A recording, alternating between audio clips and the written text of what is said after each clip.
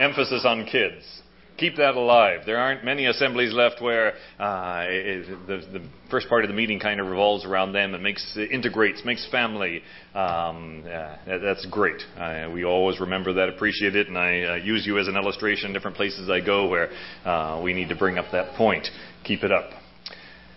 Thanks for coming to the missionary conference, those that did. Those that weren't there, as Dave was saying, I do work now as a missionary, still in the CMML handbook, still commended, not on staff, but giving a large chunk of my missionary ministry time to not just one country in Colombia, but now the 100 or so Emmaus countries we have. Nothing to do with North America.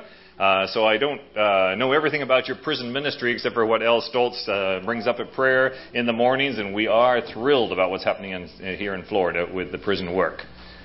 Some of you grade, some of you might give, some of you might be involved in different ways. There are hundreds of prisoners coming to the Lord every year. Maybe thousands if we take our whole prison ministry across the country. 350,000 courses go into the prisons every year from Emmaus and all your different arms of the ministry of it in this country alone. And 88% of those are corrected. That means people are taking the course, and they're not just reading a book or just kind of flipping through it. They're getting into it. They're doing the exam. They have to look up Scripture. They meditate on the Word of God. Lives are being transformed because you're plugging in and helping these people that the Lord loves. And He has a special place in His heart for prisoners, doesn't He? But then you take that and you can multiply it by hundreds around the world. In fact, 3,500 courses are started every day, round the clock. You don't take Christmas and Easter off either. And that's exciting. And once again, it's exciting not because of just that statistic, but we also sell books, and we've absorbed Loazo and what's the other big one out in Kansas City? And we're printing books, but that's not in my department either. And actually, I'm not even so interested in the books. You know why?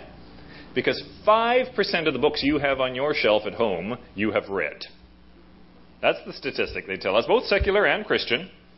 Okay, you've only read 5% of your books. You reference them. You bought it because somebody told you at this conference you got to have this book, and so thanks for helping them out by buying it. But you didn't read it. But you know, with our 1.4 million courses that go out every year, once again, the statistic internationally is 78% are completed.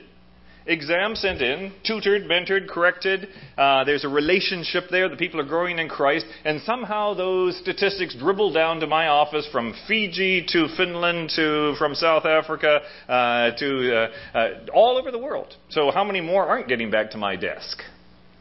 As I was telling them at the conference yesterday with the prison ministry in Zimbabwe 3 weeks ago, they baptized inside the prison.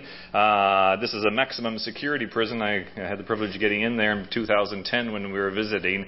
380 in one baptism. And all it is a little, like, fountain thing. That's all they got, is a little fountain thing in the middle of the... I suppose they let them out in bunches. They would never let all of them out at once, even though it is still inside the first wall. And so I don't know exactly how they baptized them. I'd love to have seen it. But imagine, 380 have come to Christ. Back in 2010, there were only about 40 believers in the whole prison.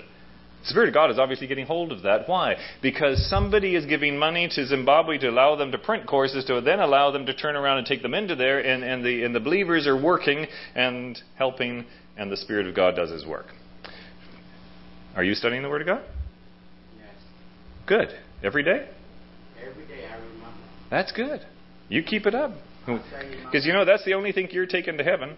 There's not one other thing you're taking, not even that pretty tie you don't have on. Yeah? Okay? No. Nothing we're taking. But we do take our Bible knowledge to heaven. This world is not a waiting room to get into the doctor's office. This world is the exercise room that makes the difference about how fit we are when we get up there spiritually. You understand what I mean? You see, we're not just saved and somehow on standby, and then we'll start growing in heaven. Those that get to heaven with 100-fold will continue to exponentially grow in heaven. Their knowledge, their intimacy, their enjoyment of heaven, much greater. You know, there's some pretty miserable Christians around. Do you know some of them? They're going to be miserable in heaven too. You know, everything doesn't get all fixed up in heaven. Oh, there's no more sin, but they're still going to be way back there. Well, you say, how can that be? There can't be comparisons in heaven. Well, we don't understand all of that, but we do know there's rewards. And what are those rewards? They're called crowns, but I don't think they're going to physically be pieces of metal on our heads. They're going to be what we use to worship the Lord with. Revelation 5 tells us of that, doesn't it? And so as we grow in Him here, we have an intimacy level that is different there. And I think that's the difference that there is in heaven. And it all depends on what we do here on earth. So study. Get to know the Lord's Word. If you don't know how to do it, get hold of the course. There's courses from New Testament, Old Testament, fathering, mothering, evangelism, doctrine studies. Get you into the Word of God. A couple of pages a day, meditate on the Word of God, and do that every day for the rest of your life, and you'll enjoy Christ for all of eternity in ways that some others are going to miss out on. Interesting topic, but that's not our topic this morning. Let's open up to Hebrews chapter 11. And we're not going to stay there long, but I do want to give you a base verse. Just an outline for what I want to look at this morning as we consider one of the characteristics, one of the personality figures of our Lord Jesus Christ. In chapter 11, the great faith chapter, it talks about Enoch, our friend that we don't know much about, in verse 5. But it says, by faith Enoch was taken up, raptured in other words, so that he would not see death. Wow, that'd be nice. We're looking forward to that ourselves. And even it's possible in our generation we may be like Enoch. And he was not found. Why? Because God took him up. Why? For he obtained the witness in his perverse generation in which he lived. He was known to be someone who pleased God. Now that's why you're here this morning. You want to please God, don't you? How many of you messed up yesterday? I did. Want to hear it? No, I'm not going to tell you about it. Okay? But we want to please God. That doesn't mean we're perfect yet. Practically, positionally, praise God, yes, already seated in heavenly places. And what's the key? Well, verse 6 gives us the key. And without faith, it is impossible to please Him. What does that mean? Well, for he who comes to God, there's the key. How do you please God? You come to Him. And if you come to Him, you must believe. There's two things here. You must believe that He is. Oh, that's where the whole doctrine of the Godhead and the beauty of the Savior and the counseling ministry of the Spirit and all of our God. We believe that He is. Stop and think about that one in each concept of God as you work through Scripture for the rest of your life. Believe that He is. And He is the rewarder of those who come to Him. In other words, God is pleased to please you. You ever thought of that? We as fathers and mothers love to give things to our kids. Don't we love to see them get ahead in life? Sometimes we spoil them. We're in such a hurry to get them ahead. Amen. Yeah? But God is, in His righteous and perfect sense, is doing the same thing. He doesn't spoil us, but He gives us what we need. He is pleased to help us. And so we're here to please God this morning. How do we do that? Well, it's a walk of faith. What does a walk of faith mean? It means simply come to God and believe two things. One, that He is, whatever it is that you need Him to be. And He already is. And as you actually conceive of that, and it becomes a reality of His nature in you, He rewards you with the ability to be His nature to others. Oh man, have I confused you? I don't think so. You want to please God. Now we're going to look at Jesus this morning and just pick one aspect of the Lord Jesus that we would all love to emulate. We would all love to live out. And if I'm picking one that I work on because it's not part of my nature. It's not part of my personality. I'm type A. I'm not ADD, but I am hyperactive. I do like to keep moving. I love to go on vacation to the mountains and have 3 days to sit in a cabin and look at the fog roll by. No, about 5 minutes of that is plenty. Now let's go look at something. Yeah, let's go adventure. Yeah. And so dealing with people, sometimes I need one of these aspects that Christ has in his personality that isn't natural to me, and that's called the compassion of Christ. Now, some of you are naturally compassionate. You can sleep this morning. That's okay. I think you don't need the message. But those of us that need to understand something of the compassion of Christ, this is what we're going to look at this morning. And so we, like Enoch. See, Enoch needed to learn all these things from God. And apparently he learned an awful lot of them because there was a witness in his depraved generation that he pleased God. Does anybody give that witness to me? So we want to please God. But why don't we? Well, we have some problems, don't we? Bitterness would fight against our compassion, wouldn't it? Resentment. We worked in Latin cultures in South America, and boy, those Peruvians, they can remember a fault against them for 40 years or 40 generations. Maybe you do too. What about self-centeredness and selfishness? The me first generation. Does that affect our compassion? Not caring, not getting involved. How about if you tend to be a little bit miserly? You're always worried about your own pocketbook, or you're one of these hard step on other people kind of personalities.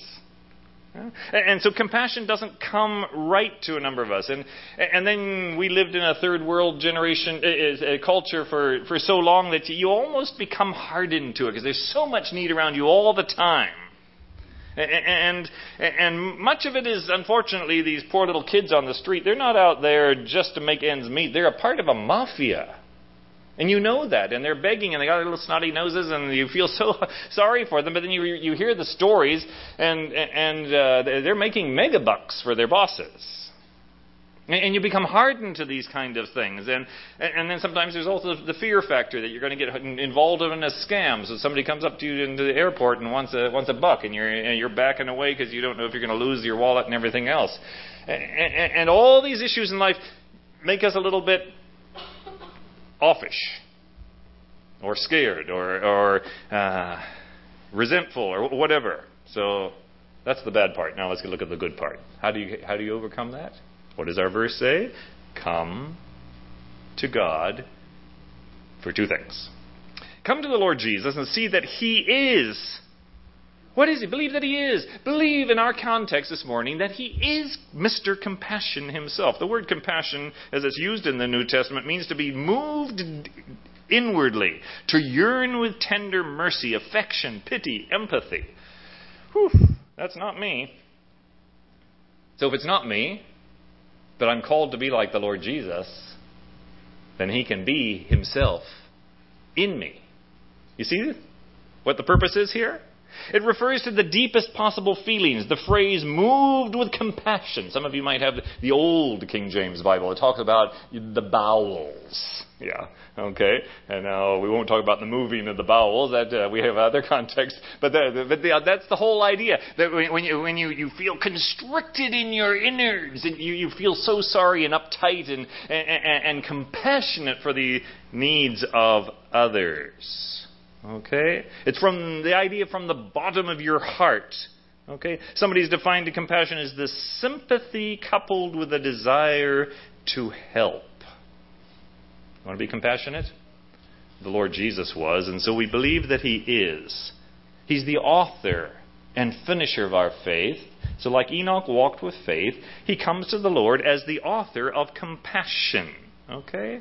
And I'll give you, we'll flip through the New Testament, or the Gospels rather, and look at Jesus in different contexts. And if you're going to get any value out of this, you might want to write it down in the margin of your Bible or on the back of your bulletin, just to go back over them later. In Matthew 9, we see the first one, His compassion on people without a shepherd. Seeing the people, it says in Matthew 9:36, He felt compassion for them, because they were distressed and dispirited like sheep without a shepherd. This is a new paragraph. It's out of context. It's not any one situation. It's just a very general statement. As the Lord went along the dusty roads of Galilee, He felt compassion for almost everybody he saw because of their condition of just basically being aimless, uncared for, unshepherded. And all you have to do is go to the mall in Pembroke Pines to see exactly the same thing. And people are filling up their lives with things because they don't have a shepherd. Do you feel compassion for them? Then number 2, we see Jesus moved with compassion in 3 healings that he performs. The first one is in Mark chapter 1 and verse 40.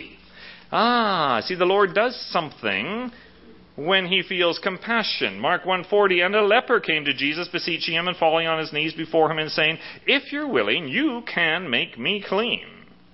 Moved with compassion, Jesus stretched out his hand and touched the leper. I wouldn't. And said to him, "I am willing. Be cleansed." Wow. Then look in Luke chapter 7. Another time there's an illness situation. So there's 3 times moved by compassion the Lord heals. And don't we need the healing touch of the Lord? Sometimes physically, sometimes emotionally, sometimes spiritually. Soon afterwards, verse 11 of Luke 7 says, he went to a city called Nain, and his disciples were going along with him, accompanied by a large crowd. Now as he approached the gate of the city, a dead man was being carried out, the only son of his mother, and she was a widow, and a sizable crowd of the city was with her. And when the Lord saw her, he felt compassion. Isn't that beautiful? In the midst of this whole crowd of people, one lady, a widow, poor, sociably insignificant, in the misery of losing her only son, the author of eternity, turns his compassion on her. And he said to her, "Don't weep." And he came up and he touched the coffin, and the bearers came to a halt, and he said, "Young man, I say to you, arise." Boy, that's called healing, isn't it? And we're going to be healed one day too. He touched the leper. He touches the dead. And then he touches the blind man, and back in Matthew chapter 20 and verse 28, the Lord has compassion on those who are hurting. And this world we live in is a hurting world. Does our heart not pump the same blood as the Lord Jesus in compassion? I wish it were that way in my situation. And as the Son of Man did not come to be served, but to serve and to give his life a ransom for many, as that famous verse in 29 of chapter 20 says, as they were leaving Jericho, a large crowd followed him, and 2 blind men were sitting by the road, hearing that Jesus was passing by, and they cried out, "Lord, have mercy on us, Son of David." And the crowd sternly told them to be quiet. But they shouted out all the louder, "Lord, Son of David, have mercy on us." Jesus stopped and called them and said, "What do you want me to do for you?" And they said to him, "Lord, we want our sight back. We want our eyes opened." And you see the Lord's heart moved with compassion. Jesus touched their eyes, and immediately they regained their sight and followed him. See, in each one of the situations where the Lord used his miraculous power as the author of life, it wasn't just some kind of theological reasoning. It wasn't just some kind of power show. It was motivated by the same issue that can be within our own hearts, moved with compassion. Might not the Lord use me more if I stopped to see the 2 blind men and were moved to compassion? Or the widow? Do you visit widows? James says that's pure religion. Then number 3, we see Jesus moved with compassion in the context of 2 of the greatest miracles he did. And we won't take time to read these. You know them backwards and forwards. But it's the feeding of the 5,000 in Mark 6, verse 33, or in Matthew 14 and following. And the Lord in these contexts was moved with compassion for the crowds, it says. He wanted to reach out to them and keep them from being fainting on the way home from the lack of food. Now, some of you are not lacking food here this morning. In fact, none of us are, if you had as many sweet rolls as I just did. Pretty good stuff, yeah? So the Lord doesn't have to be too compassionate about our need for food at the moment. In fact, most of us probably don't even need lunch. But be that as it may, then a few weeks later, he feeds the 4,000, and it's the same reaction. The Lord, moved with compassion, says, what are we going to do with these people? They need help physically. See, the Lord's not only concerned about the health aspect, and he's also interested in just the day-by-day routine. We need lunch. He's compassionate on those that don't have lunch. The Lord of creation worried about people not having lunch to eat? That's compassion. Are we worried about those kind of things? Do we have compassion for those kind of things? Then number 4, there's 3 parables in which the Lord is involved in teaching about compassion. Matthew 18 would be the first of them. Matthew 18 and verse 21. Interesting, in healings, in parables, in his miracles, compassion is involved. And here he's teaching about forgiveness. Peter came and said to him, Lord, how often shall my brother sin against me and I forgive him? Good old Peter, he was looking for a number. Make it 3, Lord, and then I can wash my hands of that person and write them off. Or, man, I'm going to be really spiritual and make it 7? He comes up with that. He thought he was really outdoing himself, didn't he? And you remember the answer of the Lord? I do not to say you up to 7 times, but up to 77 times. For this reason, the kingdom of heaven may be compared to a king who wished to settle accounts with the slaves. And he starts giving that parable. And then in verse 27, and the Lord, talking about the slave owner, the Lord of that slave felt compassion and released him and forgave his debt. But the parable doesn't end, does it? So the forgiven, the one to whom compassion was shown, he goes out, and you remember what he did? And the Lord condemned that uncompassionate one for refusing to forgive a small debt. And we know the story purpose, don't we? The Lord has shown eternal compassion on our souls by forgiving us. So that there's the parable of the king settling accounts. Has to do with compassion. Your salvation has to do with compassion. Partially.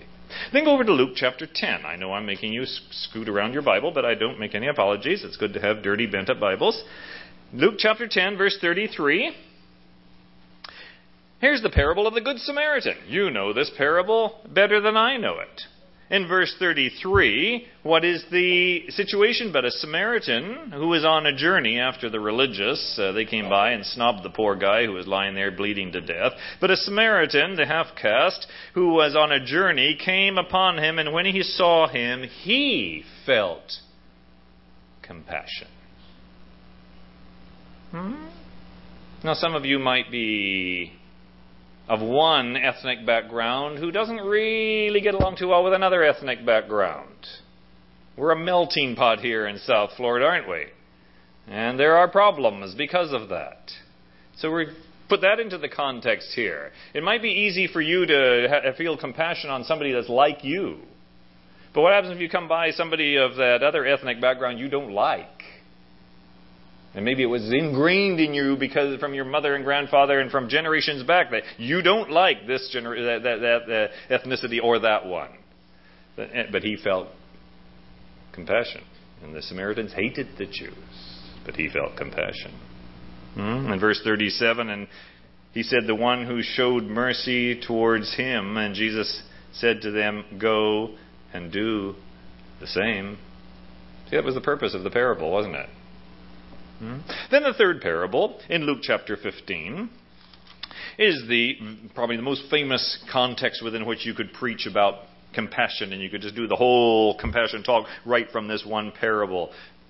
It's the parable about you and me. the prodigal son. And verse 20, and the son said to him, Father, I have sinned against heaven and in your sight. I am no longer worthy to be called your son. Verse 21, but verse 20 says, and he got up and came to his father. But while he was still a long way off, his father got out his binoculars, looking for him. He saw him, and that gut feeling, Dad loves his son. Whose son who had messed up. And name anything that Hollywood could esteem as good. This guy had taken and made bad in all its wretchedness. And the father loved him. Felt compassion. The older brother didn't. Many of us fall into the older brother category very often. But the father felt compassion. His stomach twisted, his heart leapt, his lungs gasped, his muscles tense, and he sprang up and ran. And I can just imagine the embrace. Where did it come from? Compassion. Then fifthly, there's two confrontations with the legalistic teachers of the law. And they both come as quotes. The Lord uses Hosea 6:6 to answer them. And the first one is in Matthew 9 and verse 9. The Lord's eating with these highly educated, very pompous, white-collared teachers of the law who were perfect in all their tithing of the pepper and cumin and everything else. And as they were coming down from the mountain, he gave orders that not to relate to anyone that he had what had been seen until the Son of Man rose from the dead. And they seized upon the statement, discussing with one another what was rising. I have got the wrong passage here, but that's okay. There's a good one. Let's go to Matthew chapter 12 and verse 1. There you have the parable of the vine growers. And once again,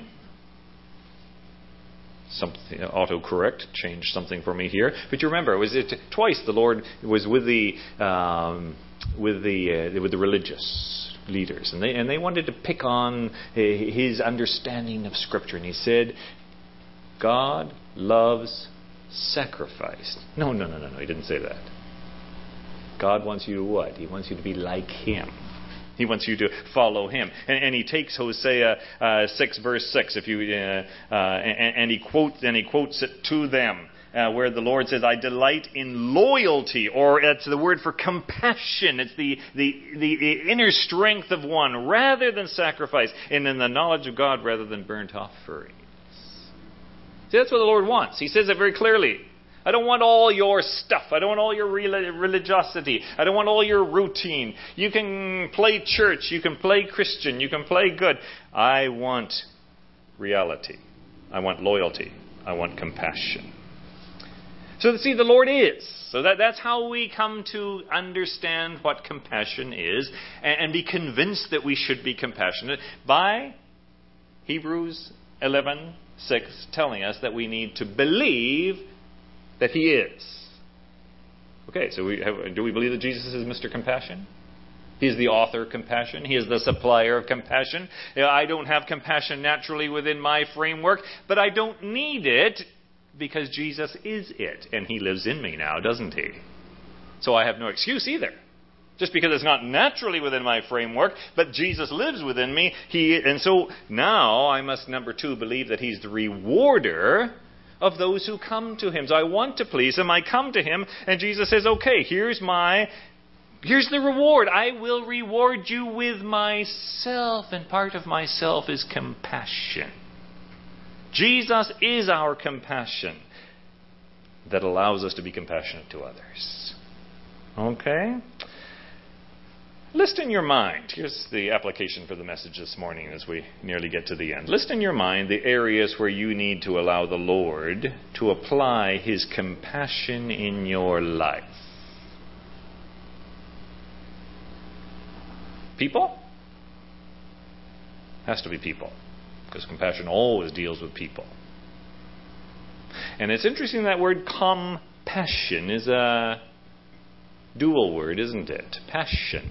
See, that's the base, that's the root of the word, is passion. And passion has to do with love. Passion has to do with reaching out and giving. Compassion means with passion you exercise love towards others. So who aren't you being compassionate towards? In what situations do you need to be compassionate? I know some husbands that need to learn compassion with their wives. I know some of us that are about my age that need to learn this whole issue of being compassionate with the elderly parents that become more and more difficult as they might be slipping into dementia or Alzheimer's and need more and more help. And we live in a world that's pressuring us more and more into its mold and the hyperactivity of this world. And yet our parents are needing our time and we feel strained. What's the answer? Compassion. Where do I get it from? Jesus. Not me. See, I can just work on it in my gut feeling and come up with a volitional compassion. I'm going to be compassionate to my deaf old mother. That won't work very long, so I'll soon find myself being irritated with her or not going over and having lunch or not. It just doesn't work, does it? But if you let Jesus be Jesus as compassion in you, suddenly your heart palpitates in a different way. Your love comes from Him. The psalmist says in Psalm 119, "Oh, I know, Lord, that your judgments are righteous and that in faithfulness you have afflicted me. Oh, may your loving kindness," that's the same word for compassion, "comfort me according to your word to your servant. May your compassion come to me that I may live, for your law is my delight." So when you feel you're struggling with it, use the Word of God to call on the Lord for it. And so believe that He'll reward you with His compassion. And then, like that little chorus that we used to sing in South Africa, we need to let the beauty of Jesus be seen in me. Ever heard that chorus? Let the beauty of Jesus be seen in me. All His wonderful passion and purity. O thou Savior divine, make all my nature refine. That's the hard part. You see, I stumbled on that one. All my nature refine. I like my nature. I like to be a miserable old guy. Yeah? No. Let the beauty of Jesus be seen in me. All His wonderful passion and purity. All my nature refine. So the beauty of Jesus may be seen in me. Jonah didn't do a very good job at that, did he? Remember Jonah? Okay. So the question is, are we going to go back to the Beatitude and say, let the Lord bless us? Because He said, happy, blessed are the merciful, for they will receive mercy. Dietrich Bonhoeffer said, we must learn to regard people less in the light of what they do, or omit to do, and more in the light of what they suffer. Isn't that interesting? Think about people not in who they are and what they do or what they give you or what they can. Think about their lives. Okay? Or, sorry for the context, but Mother Teresa, however you take her, said, I would rather make mistakes in kindness and compassion than work miracles in unkindness and hardness. Whether she's in glory or not, I don't know. But I do know she lived out a life of compassion. I've been to her home in Calcutta. John Bunyan said, you have not lived today until you have done something for someone who can never repay you. I generally do things for people that I'll get something out of. That's my nature. Isn't it yours? I think so. Mark Twain, he's definitely not in glory, said, kindness is the language which the deaf can hear and the blind can see. Wow. So if even the unregenerate can see it, and it comes from being made in the image of God, what about us that have the resonance of the Spirit of God within us? That have all the nature of Jesus within us. You see, if Jesus lives within us, then compassion is resident within us. Isn't that amazing to think about? And so the Lord gives us some very clear insights. Think about this one from Micah 6 and verse 8. He has shown to you, O man, what is good and what the Lord requires of you, but to do justly, to love mercy or steadfast love or compassion. It's all the same word there. To love compassion and to walk humbly with your God. Okay. The Message version puts it this way. Sometimes it's good to read paraphrases. But He's already made it plain how to live and what to do, what God is looking for in men and women. It's quite simple. Do what is fair and just to your neighbor. Be compassionate and loyal in your love, and don't take yourself too seriously. Ephesians 4, the Lord says through Paul's pen, be kind to one another. Oh, I can hear this one ringing in my ears when my brother and I were fighting. And I was usually coming out on the black and blue end of it. Be kind to one another, tender-hearted, forgiving one another, as God in Christ forgave you. Or he tells the Galatians in 6:2, bear one another's burdens and so fulfill the law of Christ. And then he tells the Colossians in 3:2, put on then as God's chosen ones, holy and beloved, compassionate hearts. Put it on! A compassionate heart. With kindness and humility and meekness and patience. And so the Lord tells us in His Sermon on the Mount in 7:12, so whatever you wish that others would do to you, do also to them. For this is the law and the prophets. At your workplace, pursue the outcast. At your college, pursue the kid sitting on the edge of the campus there. At your school, pursue the uncool kid. In your neighborhood, pursue the unlikable. Maybe somebody's just moved in, doesn't even speak your language very well yet. That's compassion. Invite them to your home. Invite them to your assembly. Invite them to go to the ball game with you. It's great to hear you play soccer on Sunday evenings or Monday evenings. What a great outreach. Even if they do break out in fights, you can show compassion, and work with them. They'll see the Lord in you. I love the tune to the hymn, the tune to some of the hymns we sing, Finlandia. We rest on thee, or others that we sing to it. The Gaithers took that tune and have written some new words to it. And one of the verses says, I then shall live as one who's learned compassion. I've been so loved that I'll love risking too. I know how fear builds walls instead of bridges. I'll dare to see another's point of view. And when relationship demands commitment, then I'll be there to care and follow through. And the last verse says, your kingdom come around and through and in me. Your power and glory, let them shine through me. Your hallowed name, oh, may I bear with honor, and may your living kingdom come in me. The bread of life, oh, may I share with honor, and may you feed a hungry world through me. Compassion. Let the beauty of Jesus be seen in me, all His wonderful passion and purity.